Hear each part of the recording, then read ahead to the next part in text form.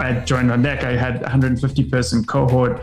We had, I launched this thing now. We had like 40 people sign up just from an email list, and I had 0 all across the board a year ago. Right. So like Twitter was like 100% the central node in that whole thing. So I'm like constantly in this battle now as well of like, how much do I want? And I've got to basically still package as part of the course. Like, what do I want to tell people to do on Twitter? And you know what I'm actually getting more and more towards is that, okay, you should be publishing pretty constantly, but like don't over-engineer that. I went down that road. It's just like, it's a hamster wheel and you will hate yourself for it very quickly. But get consistent, like put stuff out there, share your thoughts, basically, share what you're learning, be providing value. And then, but I think that the real key is the connection stuff. It's in the replies, it's in the DMs, it's following people's accounts and being intentional about finding people who are interested in the same things as you.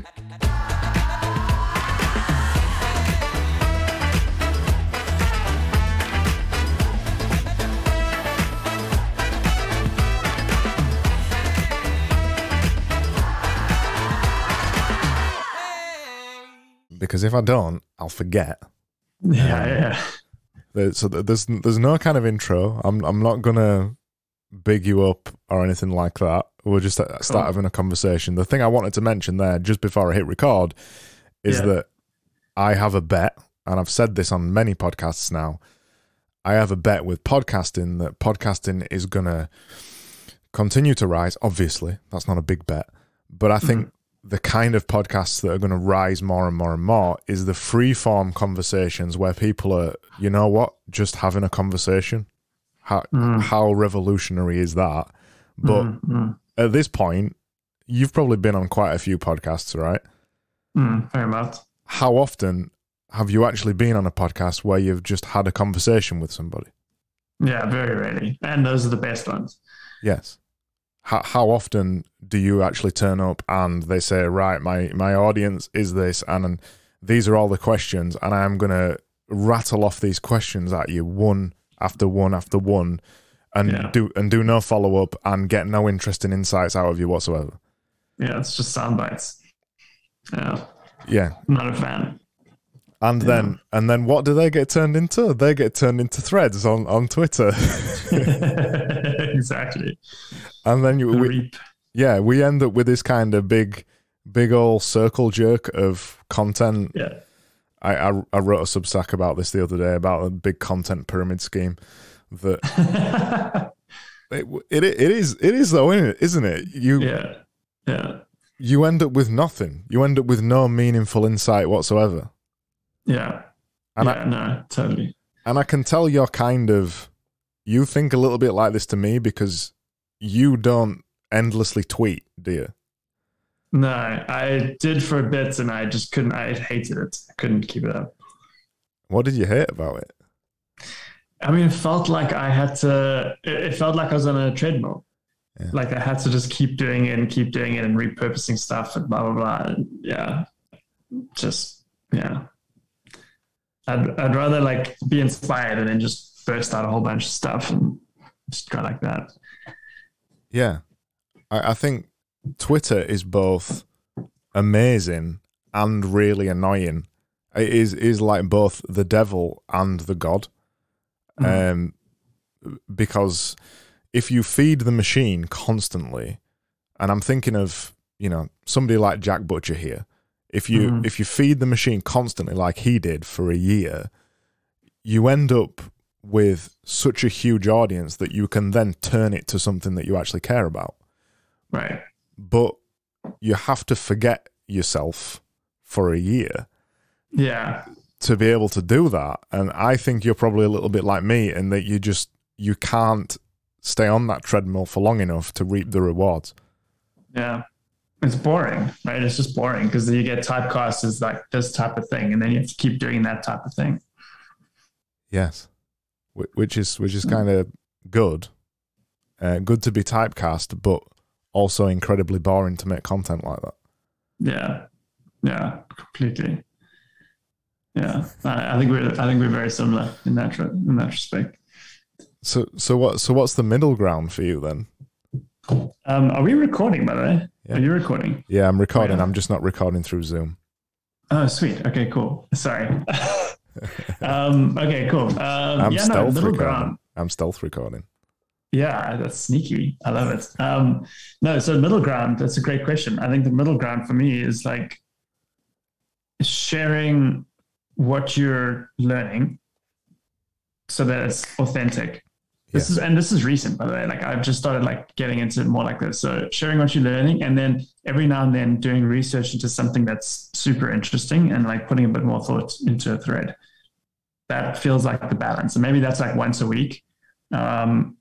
And because you have a podcast, I have a podcast. I did a bunch of those sessions for ODCC. I have a gold mine of content. So I just go back and listen to a conversation and just like come and like take notes basically, and then just put that into like a thread or a blog post or an atomic essay or whatever. And that can be like my one big sort of contribution for the week or creation for the week. But then otherwise, like now I do a lot more from my phone now. I used to use like Typefully, Hypefury and all those things like constantly. And now I do it very rarely. You prefer to be more in the moment and make things like that, right? Yeah. Yeah. I used to think, I think we might have talked about this. I used to think strategically about how often I would post, when I would post. I had like different slots during the day, and I try to fill up all of those slots all the time. And I just stopped doing that now. It's like, if I have something, it's good, I'm going to publish it right away. I'm not going to schedule it. I still schedule every now and then, but very rarely. I just rather push it out there. I think it kind of depends what your goals are. I think the cream will always rise to the top. If you are making something that's useful or valuable, and I hate that word, and usually on my other podcast, by the way, Andrew, when I say valuable, I usually go like this. Valuable. When you make something that's good, it will rise to the top. So you don't need to really be that bothered about when you post it or things like that. But the only thing that posting regularly does is feed the algorithm, which keeps the potential for you for your content to be pushed out there. That keeps the potential high. But then when you step off that treadmill, you quickly realize that the algorithm doesn't like you anymore. So you're in this kind of constant battle of trying to publish regularly and also write good things and make good things and not completely give up to the algorithm. It's a damn tough place to be, especially when the kind of people that you're working with cohort-based courses and things like that, that feels like Twitter feels like one of the natural places to market a lot of that stuff. Yeah. I'm going through this exact thought process now because I've just launched a course, a self-paced course, and a big part of it will be Twitter. The sort of community part of the course will actually be on Twitter. And I want to encourage people to build in public on Twitter because I've been using it intentionally for only a year. And I joined on deck. I had 150 person cohort. We had, I launched this thing now. We had like 40 people sign up just from an email list, and I had 0 all across the board a year ago. Right. So like Twitter was like 100%, the central node in that whole thing. So I'm like constantly in this battle now as well of like, how much do I want? And I've got to basically still package as part of the course. Like, what do I want to tell people to do on Twitter? And you know what I'm actually getting more and more towards is that, okay, you should be publishing pretty constantly, but like don't over-engineer that. I went down that road. It's just like, it's a hamster wheel and you will hate yourself for it very quickly. But get consistent, like put stuff out there, share your thoughts, basically share what you're learning, be providing value. And then, but I think that the real key is the connection stuff. It's in the replies, it's in the DMs, it's following people's accounts and being intentional at finding people who are interested in the same things as you. That's like, to me, is like, it's the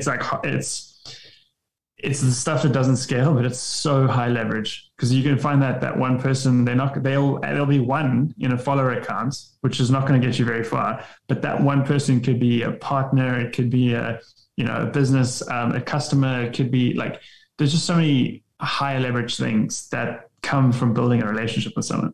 So I think that's where the focus should be.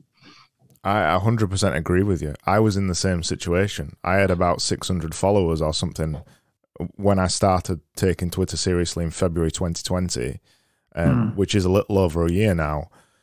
And I had no kind of audience or any of that kind of thing, no connections. I'd never used it for any of that kind of thing. And my focus initially was to take Twitter seriously. That was the simple thing that I was going to do. Write 10 tweets per day, worry about publishing. And the networking thing never came into my mind early on. Yeah. And then I started to realize that I was making these cool connections. We met on Twitter. It's ended up ultimately leading to this podcast, but I came into one of the courses that you were running and I gave a workshop. And that kind of connection has led to all other things with the same kind of thing that we did together with lots of other people. But I think if I would have never have stepped off that hamster wheel, like you said, I would have never have realized those value of those connections, because all I'd be doing right now is I'd be thinking about right now is I've got Andrew on the podcast and I need to get a good thread out of him. So we're going to talk about these things. All I'd be doing is, instead of talking to you, I'd be trying to mine you for everything possible to promote essentially the next guest coming on my podcast. Without focusing on the connections. And that's the balance, isn't it? That's the difficult thing, especially if people are coming to your course and you're trying to tell them the right way of doing this. For me, I think the right way is be human, share what you know or what you don't know, what you're learning, like you said, and make the connections. Just meet people. I don't think there's much more to it. It's the difference between, in the context I'm thinking of having a course on how to do Twitter and versus like how to use Twitter for another objective, an ultimate, like a bigger objective. And like that whole hamster wheel thing and all that, that's how you beat or leverage or make use of the algorithm. But using Twitter as a tool for whatever else you want to use it for it's a totally different skill set. And it's a lot less frustrating. It's a lot less annoying. It's actually just an incredibly untapped resource, I think, for people who are not on Twitter. It is, because the amount of times I've had conversations with people like what we're having now, and we get off the Zoom call and they go, you know what, Craig, you're exactly like your Twitter profile. That's ultimately, to my eyes, what anybody would want from their Twitter. It's like the ultimate business card almost, isn't it? It's like this live business card that shows somebody, they just scan a couple of your tweets, they can instantly see if you are serious or funny or stupid or any of those things. All of the above. Yes. With me, all of the above at the same time, but they can instantly see it versus this kind of almost sanitized Twitter that some people try to promote purely to get more followers. Yeah. And I bet you at the end of a lot of those calls as well, because like you have a design agency, you have communities, you have courses, you have a bunch of different things. You probably also leave those calls having just had a great conversation with people with like, oh, we should collaborate on this thing, or we should think about doing this together. And like so many different opportunities and ideas come out of that. And that all happens in the conversations, not in just publishing. Yeah, absolutely. I kind of just approached when it comes to doing stuff online, I approached it the same way I've always approached offline connections, which was just having chats with people and getting to know people and always being open to working with somebody on something. In my industry, particularly in the design industry, I mean, it's the same as a lot of industries really, but a lot of people in our industry are very closed to opportunities because they see you as competition. Yeah. So they'll never talk to you, or they'll never even, the possibility of collaboration it's not even an option. They're just looking at you to find ways to basically nick your ideas. So I've never tried to approach it like that. You know, it's the old abundance mindset versus, that kind of stuff. Scarcity. Yeah. Yeah. And that's worked amazingly on the internet for me because people are way more open on the internet. Yeah. Well, let's talk about this because this is I often think about this idea of like positive sum games, like everything that there is no like, first of all, that there are no totally new original ideas out there. Like everything is a remix, is a repurpose, is like you seeing patterns and things and putting your own spin on it, and that's what makes it unique, and that's what makes it actually non-competable because it's your take on it. And then the positive sum thing is that this pie is only growing. I mean, we were talking about NFTs earlier, like that's an example, but just so many different industries, like the course creations, the one I think about all the time. It's growing and growing and growing, and the more you have that collaborative growth mindset, like you said, the more the whole space grows, and those that are like adopting that mindset grow with it. I completely agree. I have seen it most viscerally recently within NFTs, because already, and I see it a lot in podcasting too. Already, people in NFTs are like, you can't launch a collection now. It's already the hype's gone already, and this is 0.01 version 0.01 of NFTs. And people already think it's gone. And there's the same with courses and things as well. And even the same with design agencies and stuff like that to some extent. And communities. Everybody always says the same thing. I completely agree. Every time anybody says that to me, I'm always thinking, no, there's always room for you. Yeah. And I always think about that with podcasting most obviously, because everybody always says, "Oh, there's 2 million podcasts now. There's nobody needs another podcast." But if you haven't made one, then there's always room for your podcast, right? Because your voice is not on a podcast yet. And I think that the same goes with a course. If you haven't made a course, then there's room in the market for your course because you are different to everybody else. And the same with Twitter, and the same with all of them, really. I don't understand the competition thing at all. Yeah. I just wrote down this thing you said. Yeah, there's always room for you. I think that's such a powerful sentiment. I mean, just to build on that, like in the course world, I think of it as unique teacher identities. Like a lot of people teach a lot of the same things, but learning from someone is an intimate experience. And so the teacher's identity and personality and just vibe is so entwined in the content. And this is like a bit of a trope now, but the mental model, what's it called? The map is not the terrain, so the content is like, the content's kind of, you can get it for free on YouTube. Honestly, it's how the teacher delivers it and how they weave their own soul almost into it is what makes that special and unique. And that's what people are signing up for. That's what people are learning from. And like, I think you're right. I think it applies to podcasts and digital art collections and just, I mean, anything basically. How often, here's a question then, in terms of the courses stuff, how often do you think it's people that are signing up just to see the person they've signed up to rather than learn the things that they want to learn?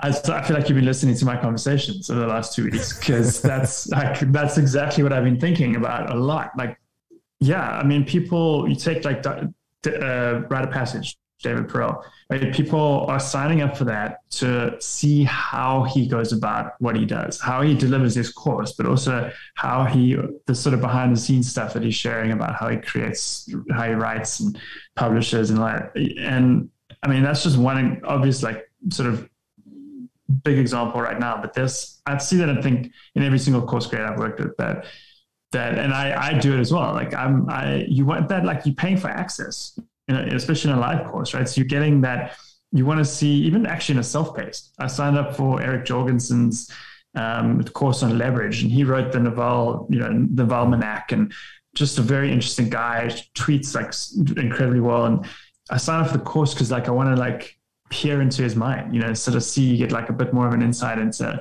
how he thinks in that. So I think that's such a key point.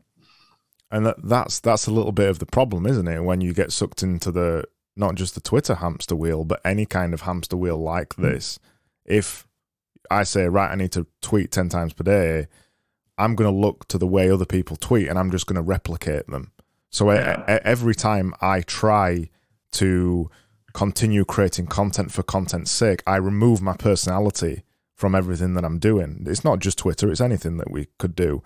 And then when it comes to making something like a course, which is incredibly personal, well, nobody knows who you are at that point, do they? Right. And then, you know, all of us are teaching the same things, essentially. It's rare that somebody comes along wanting to teach something unique, is it? So if I was to launch a design course tomorrow and I'd never shown my personality online, nobody would buy it. Nobody would care. Yeah.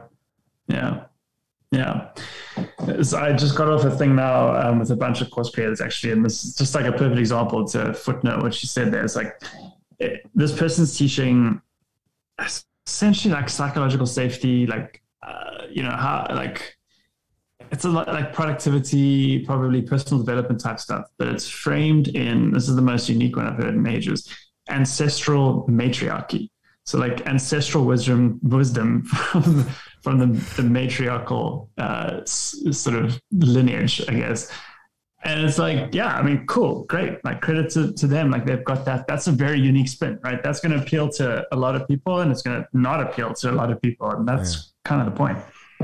Yeah, I was going through this when I did Justin Michaelet's 10x creator course. Oh, brilliant. Yeah. A couple of months back. And maybe we'll get to talking about this, but I want to footnote it by saying cohort-based courses are not for me.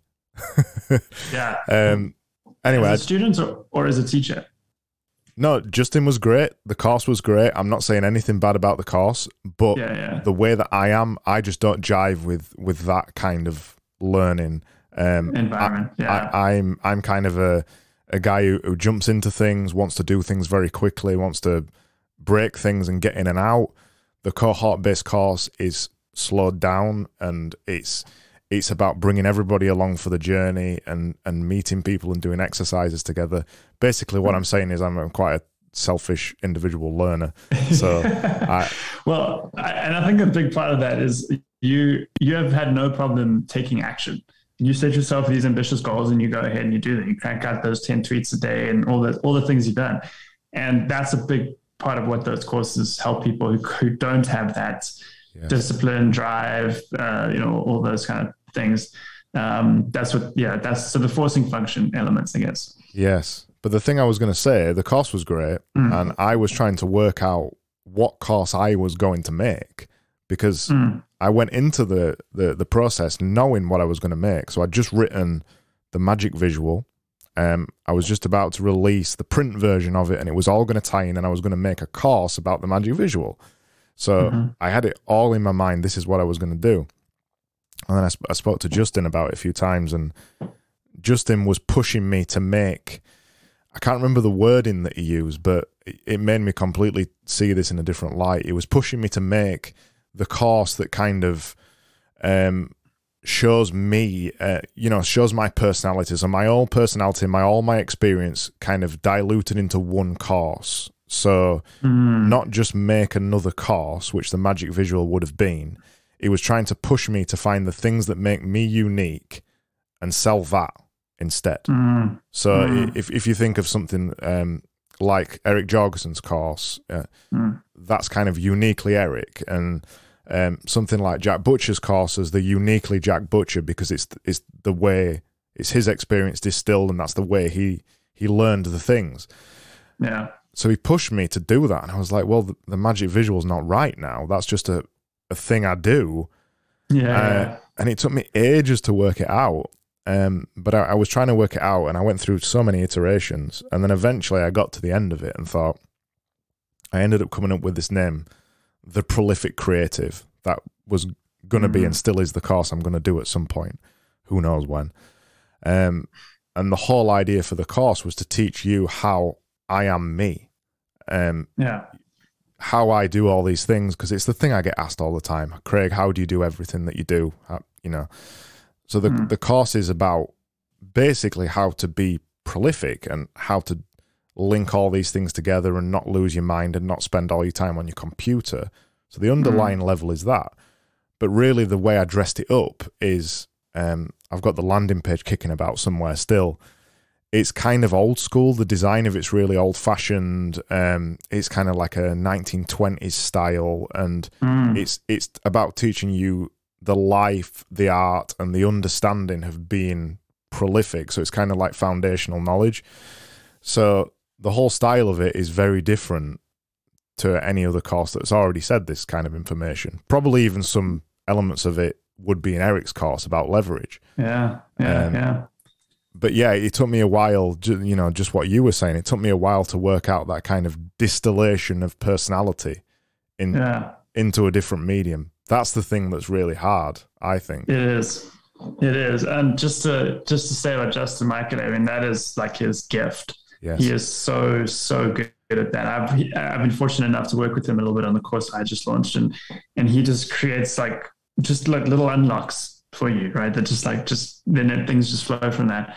This might be interesting to you. So I feel like the course I'm building now, which is called Course of Action, is a similar idea. It's like, okay, this is how I did it. This is what I've been doing over the last year. Basically, you can do the same thing too. And my thing culminated in a 150-person course for On Deck.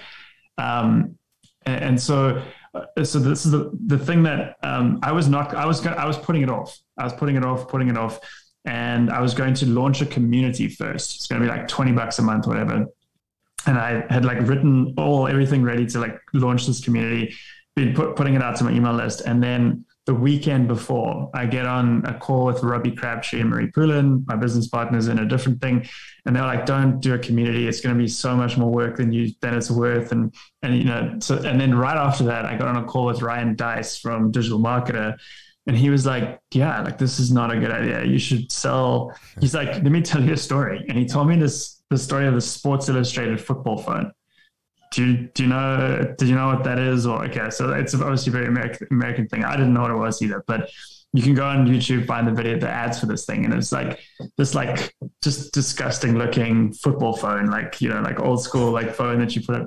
But it was like a huge hit in the 80s or whatever, and they promoted it, and then they said you can't buy it, can't buy the phone.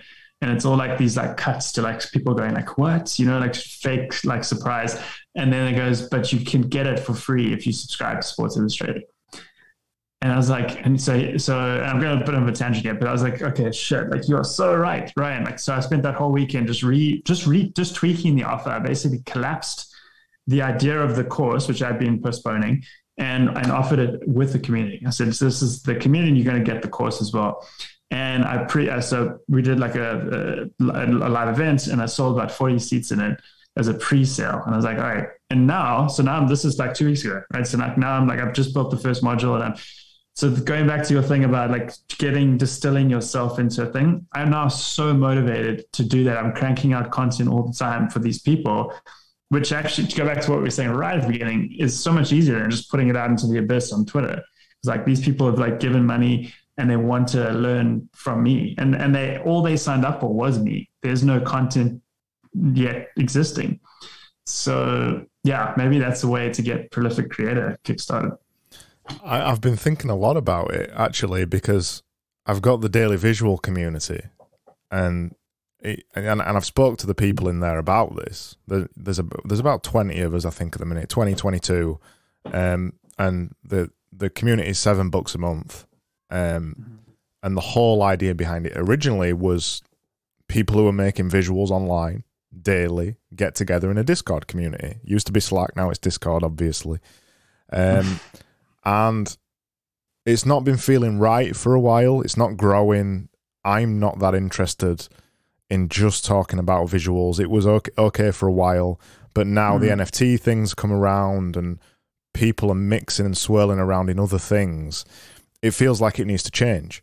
So my original plan with Daily Visual, because I saw this with the community, even with just 20 people, and we don't do that many things together, there's an office hours every week, or at least I try to have an office hours. Even that's time consuming. And then there's all the managing of the community. What I'm getting at is a lot of effort. So my original idea was, right, the front end for the community is going to be a course. So I was going to make a course just like you was describing, self-paced course, and that would be the front end for the community. So you buy the course, you get access to the community, and I still kind of want to do that, but I don't want to do that course anymore.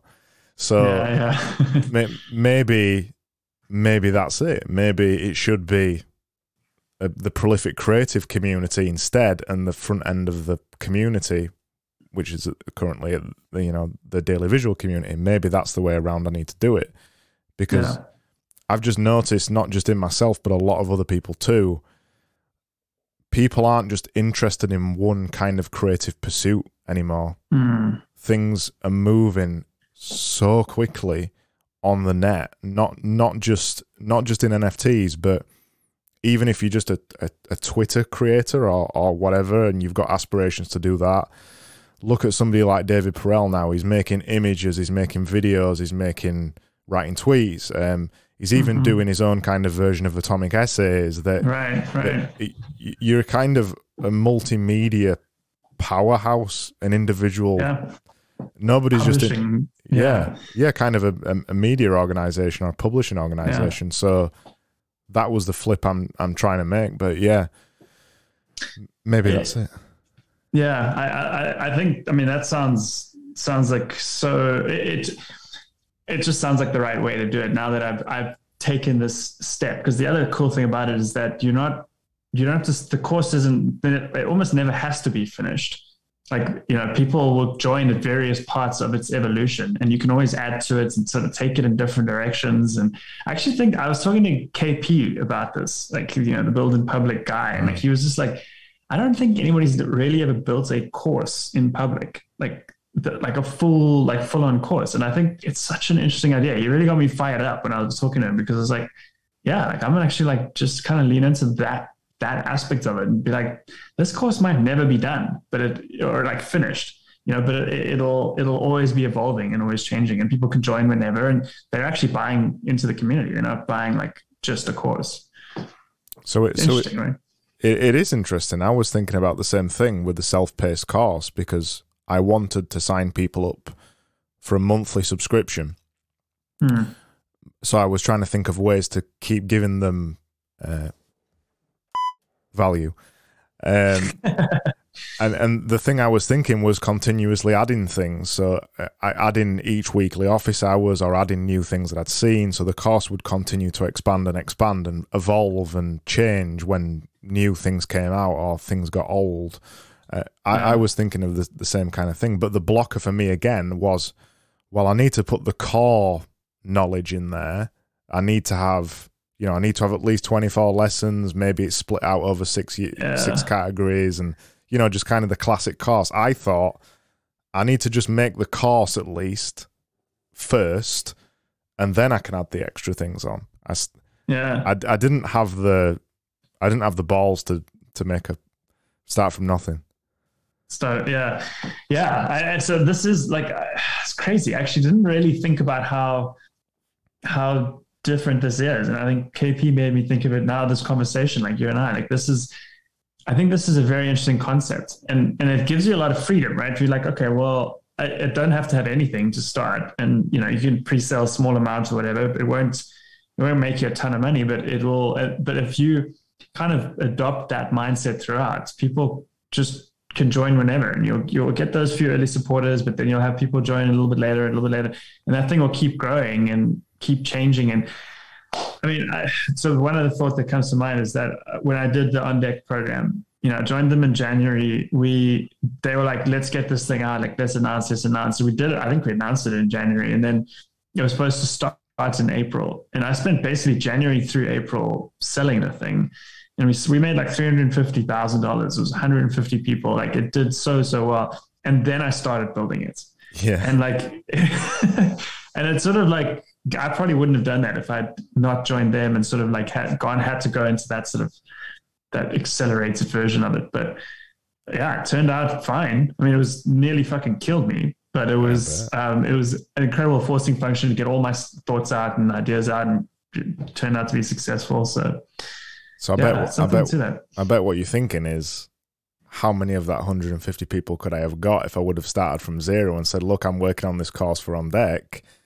Jump in now. There's nothing right now, but I'm working on it. We're going to build this course together. Yeah. How many of those 150 people could you have gotten the other way? And how much better would it have been as well? Totally. I agree with you 99%. The only 1% here is that there is something to be said for that sort of live melting pot of sort of like that. You're at the coalface. You're like getting feedback instantly on what's working, what's not working. And so I learned a shitload during those 8 weeks that is now like going into the sort of second iteration of it. So yeah, it's tough. I don't know if I'd be able to, but I mean, I guess if you're thinking of it as something that's constantly evolving, then you kind of have that freedom to change it and explore. I think overall the takeaway here that both of you and I are talking about is that you don't have to have a finished product to be able to sell it and to be able to actually start in fact, you should rather sell it and then start really making it and have that be part of what people are buying. Just gives you so much more flexibility. I love the idea because I kind of did it with Daily Visual. So when Daily Visual launched, I had the idea of having a library of content, basically, library of tutorials and things like that. And I was literally building that from nothing as the course was going on. So I started with a couple of the YouTube videos I'd done. And then when I got a question in the community, even if it was one person that asked it, I'd record a video and say, can I share this with everybody else? And that became content on the course. I guess it's a little bit of a different way of looking at it, where the person who is involved in the community or the course or whatever you want to call it, when they want to digest the information, they kind of have to go hunting a little bit because the structure isn't as delineated, is it? You haven't curated the things from 0 to 100. So when they come in, they've kind of got to search for the things that may or may not might be the answer for them. But then the other side of it that makes me think about it is, well, most of the time anyway, and this is the thing I tried to do with Daily Visual and I spectacularly failed, I'll admit that. The whole thing of Daily Visual being a community at the beginning was, and no tutorials, was I didn't want to give anybody any tutorials because I didn't want to give them the excuse of not starting. So the whole point was, you pay me $7, actually I think it's $9. You pay me $9, which is nothing, and you're going to start making visuals from day one, and I'm not going to tell you how to do them. That was the initial idea, and then I rode back and needed some tutorials because people were just asking. It's finding the balance between getting people to do something and not just gorge on all the information, isn't it? Yeah. But also your content was probably better because it was created for specific questions that people actually had, like real people, where a lot of, when you start course creation, it's sort of like, well, this is what I think people need. Because you're just in your own echo chamber, but you had like actual questions from people, you created something, and then that became an asset for others. I think you make a great point at the beginning of this, though. Curation and organization are very valuable sort of services that you provide as a course creator. And it's probably something you can do a bit over time, but you definitely have to be thinking about that. It's like, as you create it, like make it easy for people to find it, start to build out a bit of a sort of curriculum of like what people, so that it caters to different starting points and that kind of thing. But I think you have to be thinking about that. Yeah, that's the difficulty, particularly for me, because I'm not particularly organized kind of person unless I'm working on a big project in the agency, which forces me to be organized. When it comes to anything that I do for myself, I very much prefer jumping in 2 feet first and not organizing any of it. So with all the visuals I've been doing daily, there's 900 and odd of them, and I haven't catalogued any of them, and now I'm trying to catalogue them in reverse rather than doing it when I first did it. It's a massive, it's an effort. It's a massive effort, and that's the kind of thing that I've got in the back of my mind of this kind of live course idea. you get 900 videos or lessons into it, and you're trying to catalog it all and curate it and decide where it all goes. How do you even do that? Yeah, it's incredibly it's difficult to do in retrospect. I'm just like looking at this strewn out set of notes and stuff that I have here. Like a lot of it was planned out, and even with the ODCC one, I started with something, and maybe that's the lesson. It's like have some framework in mind that's broad enough that you can sort of fit ideas into, but be flexible. There was stuff that when we were doing it live in week 4 or whatever, I was like, I should have probably done this earlier, or like this is too advanced, I should do this later. And so you got to kind of have that flexibility in mind as well. But yeah, it is hard. It is. And the thing that always stops me from doing a course, this is the biggest blocker for me. It isn't doing the work to put the course together. I could get past that. It isn't even having the idea, because as we just discussed, I've got a pretty good idea. It's the fact that I can't rationalize how to make people do the course and get something valuable from it. I don't want to just make something that nobody uses. So that's the biggest blocker for me, because I don't want to be that person that's made the course that 90% of people don't complete. So I'm still trying to work that out in my own head. That's the biggest blocker for me. I don't want to add to the noise, essentially. Yeah. So it's not that you're not concerned that you can't create transformations. You're concerned that people won't go through the steps necessary to create them. Yes. How do I force is probably the wrong word, but it's the one that I'll use. How do I force somebody to get to the transformation that I know they will get if they go through the course? Yeah.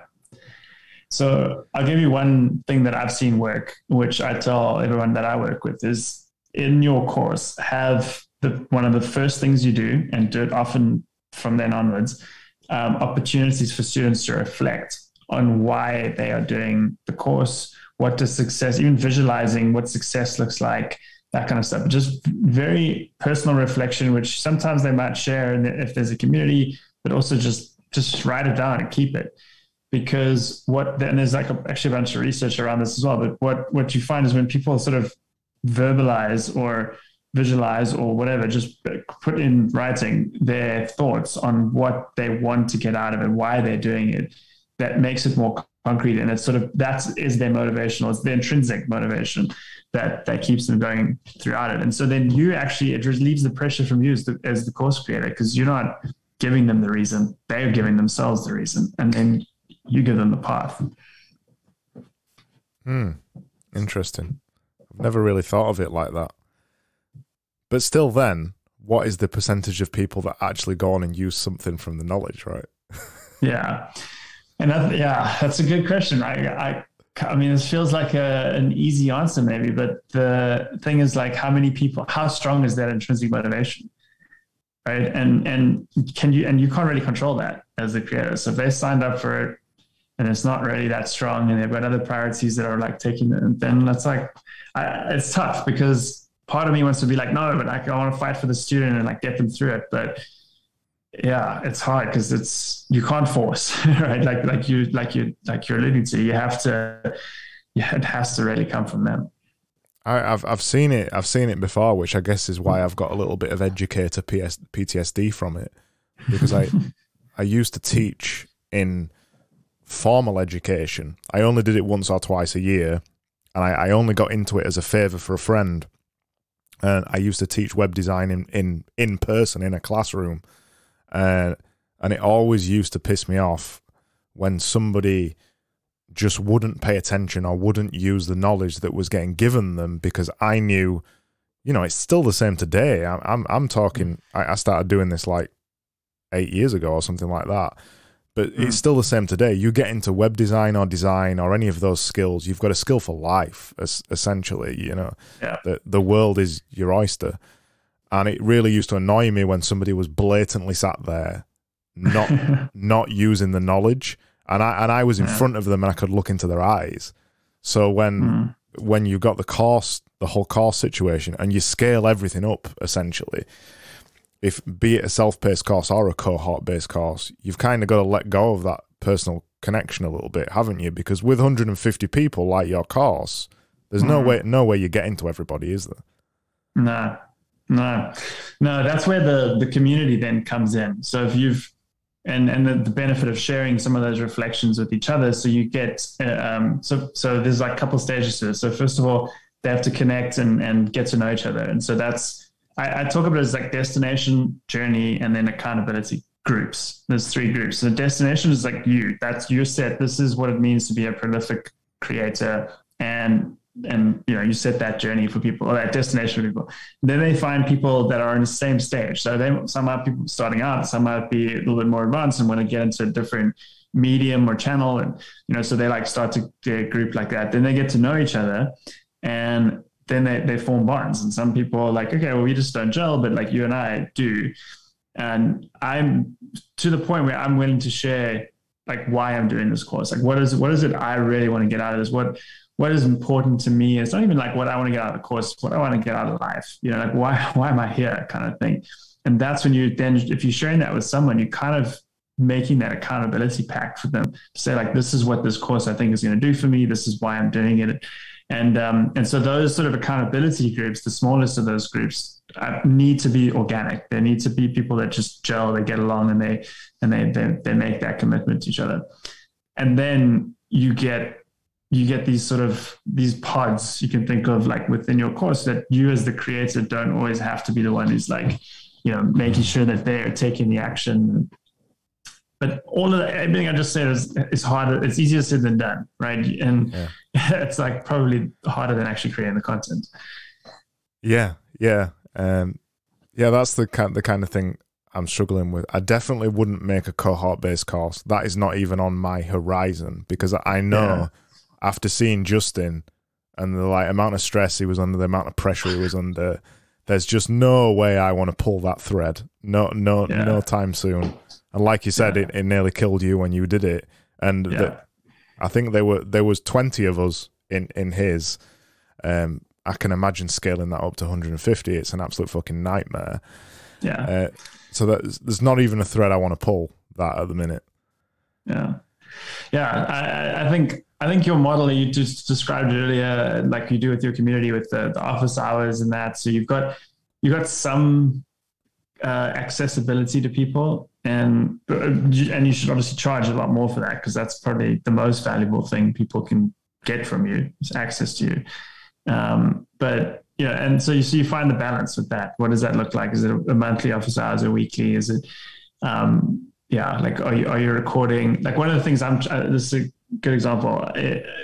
For people who have questions in my self-paced course, I got this idea from another creator. She's a guru in making toys, like coming up with the idea and like creating a physical toy.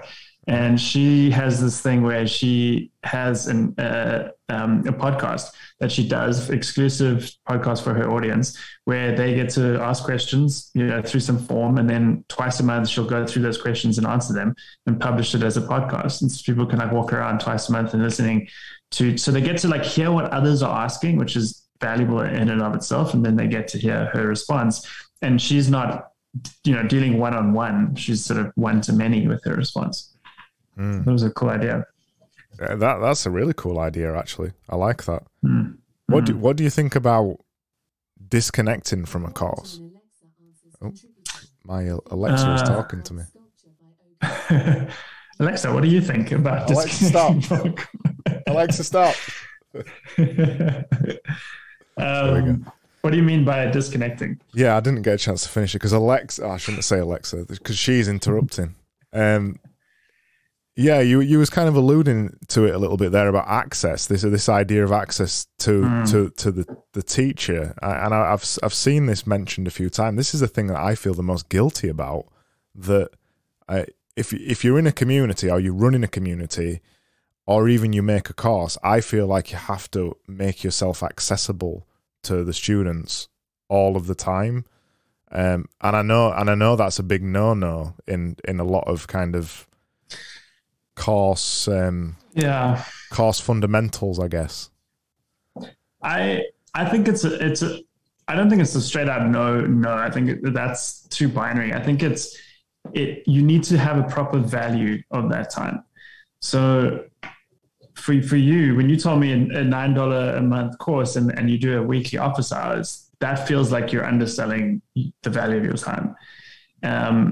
You may have 900 people spending $9 a month, and that's worth it. But so you need to do the maths wherever you are if you're listening to this. But you've got to put a value on that time, right? And I think, and someone told me this as well, is like, so this wasn't my idea, but made me think quite long and hard about this. Is that if you're creating a perception of value as well, right? So you have to be thinking about that. So if it's a handful of people, if you could do the whole calculation. I mean, like, so if it's $200 for me to show up once a week on a call, like that's pretty low. Like that's probably not the kind of perception you want to be creating, and shouldn't, because you've got the results to show for it.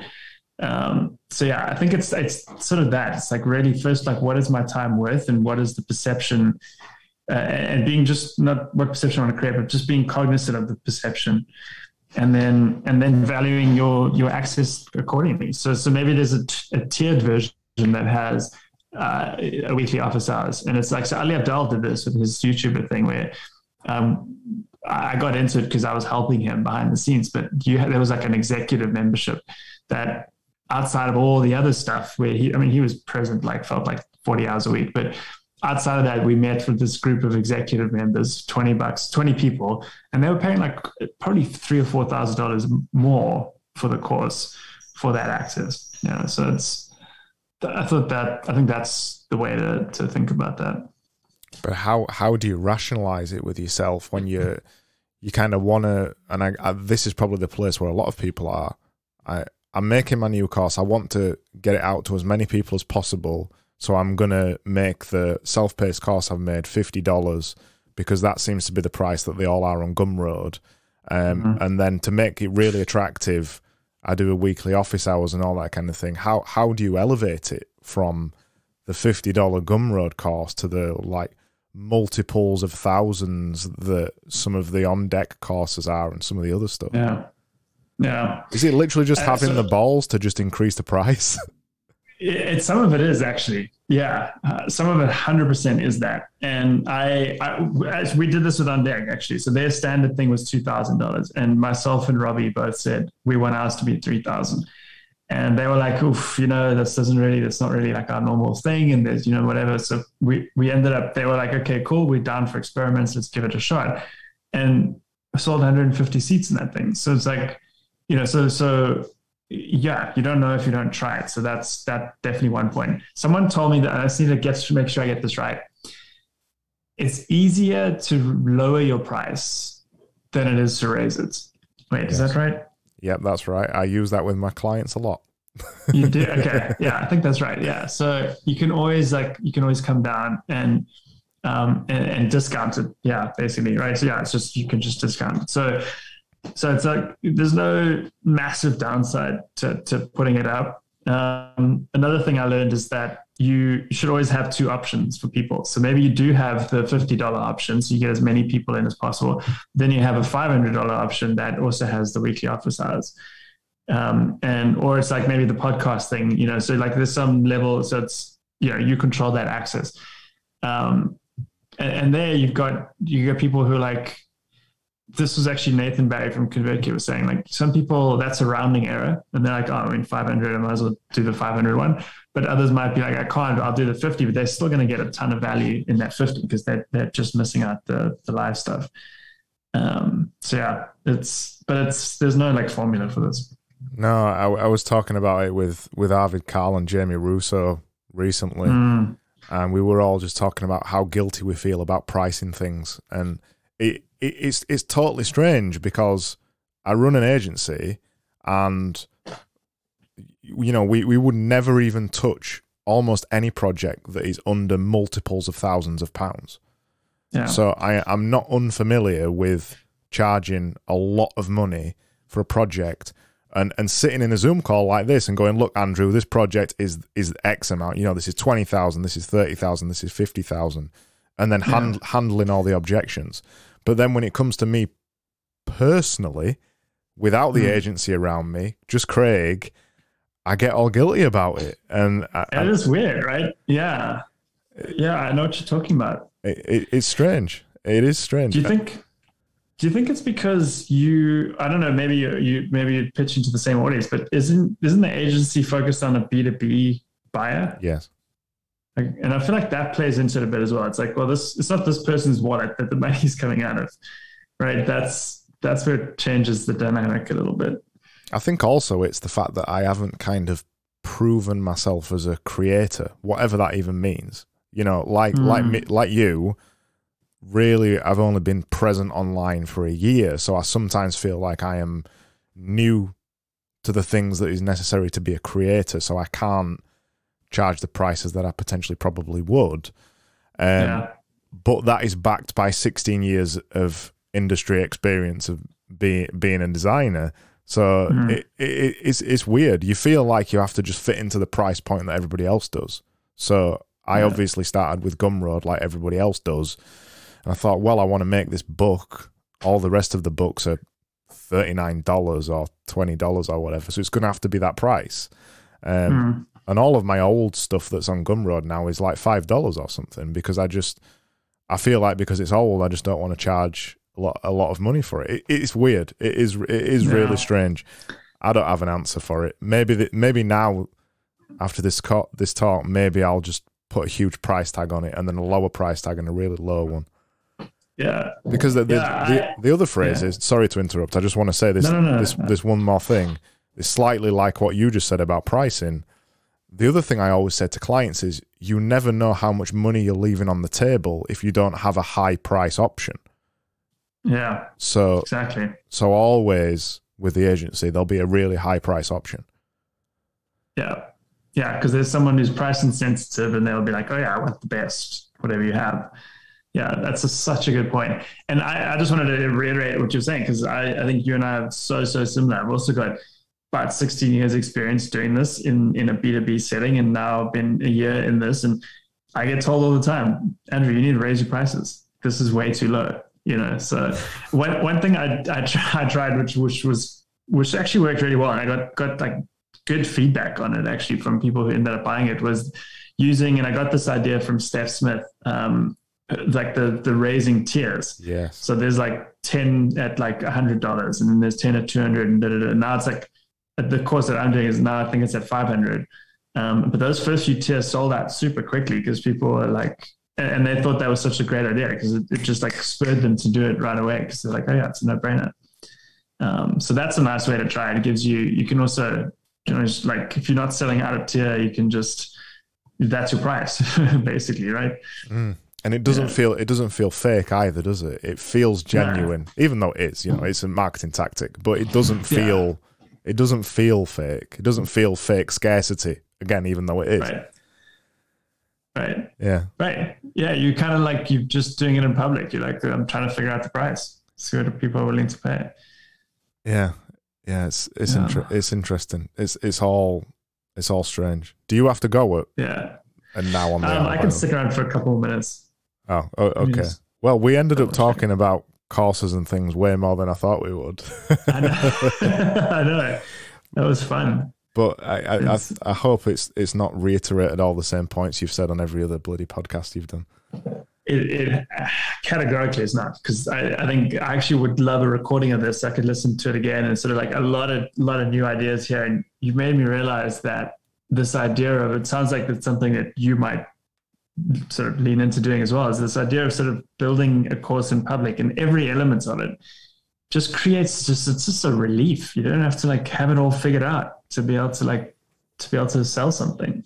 It kind of fits perfectly for me for the prolific creative, because the whole underlying fundamental of everything that I know that is in my core being is to do something every day or very regularly until some kind of signal comes out of it. Yeah, exactly. So that whole core idea of the flywheel and the signal and making noise until signal appears, it just fits perfectly for creating some kind of course around the idea of doing exactly that. It's a meta, yeah. It's very meta. Yeah, it's a meta course about a meta idea which could potentially just keep going down another 5 levels. Yeah. I like this. I want to keep exploring this idea of a course that basically is never finished. It's like you're signing up, you're part of the membership, you can leave whenever you want, but you're always getting a new thing, and it's always changing, it's always evolving. And yeah, I think that's so fascinating. Do you think there's appetite for people paying a monthly fee for a course instead of a one-off hit? Yeah, definitely. I had it with mine. So I had a not many took up the monthly option because I actually made it that quite a lot higher. I wanted people to commit for the full 12 months. But actually with my monthly, you do need to spend the full 12 months like you do. And so I still need to figure out what happens if someone is like, I want out after 6 months. I'll probably just let them. But yeah, I'm like, you need to make the 12-month commitment. It's probably similar to yours, right? Like you can't just like try this thing for 30 days and be like, oh, it's not for me. It's like the whole point of this is that you develop a habit and you be consistent and you don't see results immediately. I definitely think so because, and actually this is the other like aspect of it. I think a course is not, the idea of a course as not just a finite period of time, but like something it's a way of life. It's a habit. The stuff they learn from you is something they can use throughout their life and would probably benefit from practicing within the community and getting the newest content, whatever your thoughts on it. So it truly is lifelong learning. Well, the formal education really is just the flint, isn't it? It's just the flint against the fire. Usually you're trying to light the fire in them and you just want to give them, really the way I always looked at it, even in formal education, you want to give them as little as possible that is useful that they can actually implement, so it fires their knowledge to go find crazy detail about the stuff. Because the truth is they don't need all the detail at first. They need enough to fire them up to get them started. I love that idea of defaulting to less content. That is, and most course creators struggle with that. Course creators struggle with that because you feel like I need to tell them everything I know. I need to answer every question up front. And remember, like we talked about earlier, like most people don't know what questions people actually have until you go through it. So just resisting that urge. I saw this with ODCC, and I'm now applying that. Like it's such you do students a disservice by putting too much out there. And it just confuses and overwhelms them, and then they're not taking action, like you said. It's a little bit like the thing that Jack Butcher did with both of his courses. They are very short and to the point. There isn't much in them. It doesn't take long to go through the courses, but I think it's better for that because you can just instantly apply the things that you've learned. It gives you the fundamentals, no more than that, and then you're off and away. I think there's a lot of value to be provided with that, especially if there's a community as well on the back end to get them started. You missed the beep there, by the way. Oh, sorry. It's because in my other podcast, which you'll probably never listen to, but I have a podcast called The Wednesday Audio, which is it's kind of a fever dream of a podcast, and I take the piss out of value and content and all this kind of stuff. Well, now I'm going to listen to it. That's amazing. Listen at your own peril. That's what I'll say. Yeah, that's awesome. Cool. Well, sorry, go on. Yeah, I hope this is what you were hoping to talk about today. No, it's been amazing. I'm conscious of your time, so I think it's probably best that we wrap up. It wasn't what I expected, but that's the perfect thing for these kind of conversations. We didn't talk about the usual course shit, and I think there's still way more things I wanted to ask that we won't get time to go into, particularly about rite of passage that you mentioned at the beginning. I've got a lot of things I want to ask about that, so maybe we'll have to do a part 2 at some point. You know. Right. Particularly one of the main questions, you don't have to answer it now, but it feels like with Rite of Passage and some of the other bigger courses, all they are doing is pushing for more and more students. So where is the tipping point for that? How do you keep the quality when the students keep going up? Surely there should be some cutoff point where you're like, this is enough students. I'm making enough money. Let's make it all about the quality of the course. So that, you know, that kind of idea. I could go into that, but I'm happy to wait for a part 2 as well. I mean, this is, I honestly, I think the stuff we talked about in this episode now, this conversation now is pretty raw and unique and interesting. And not many people are talking about it, certainly not doing it. So I think there's something, and sort of had that validated from, you know, the Build in Public guy himself. So yeah, I think this was a good one. This was a really good conversation. Yeah, I appreciate that. And you brought most of the value. Sorry. Value. It's been awesome, man. Let's arrange a part 2. And cool. Yeah, whenever you want. And yeah, just no credit to you for like the way this is I've never had a conversation like this, or I don't even know what to call it, a recording or a conversation, because it is like an amalgamation of the two. I don't even know we were recording. That's what I want. That's what I want. It doesn't feel like a podcast. We've just had a conversation that it just happens to be published online. That's the whole purpose. Purpose of brilliant. It. Because the whole thing I was saying about the bet at the beginning, people want to feel like the third person in the room with a podcast, and unless it feels like two people having a genuine conversation, you can't possibly feel like the third person in the room. So that's the bet. That's the bet. Yeah. Do you do any editing, Tim? No. I do minimal editing. The only editing I'll do is sometimes I'll lift the levels. So if the guest is particularly quiet, I might lift the levels, and I'll also put one of my favorite pieces onto the beginning of the podcast. That's literally the only editing I do. Until very recently, I used to publish them live, so they were live streamed. They went out straight away. I'm not doing that at the minute, but everything else is the same. It's recorded as live, released as live. Awesome. Warts and all. That's the whole That's point. awesome. Whole point. Yeah. Well, let me know how I can help sort of promote it, put it out there. And I had so much fun doing this. All right. Thanks for having me, Craig. See you around. Later.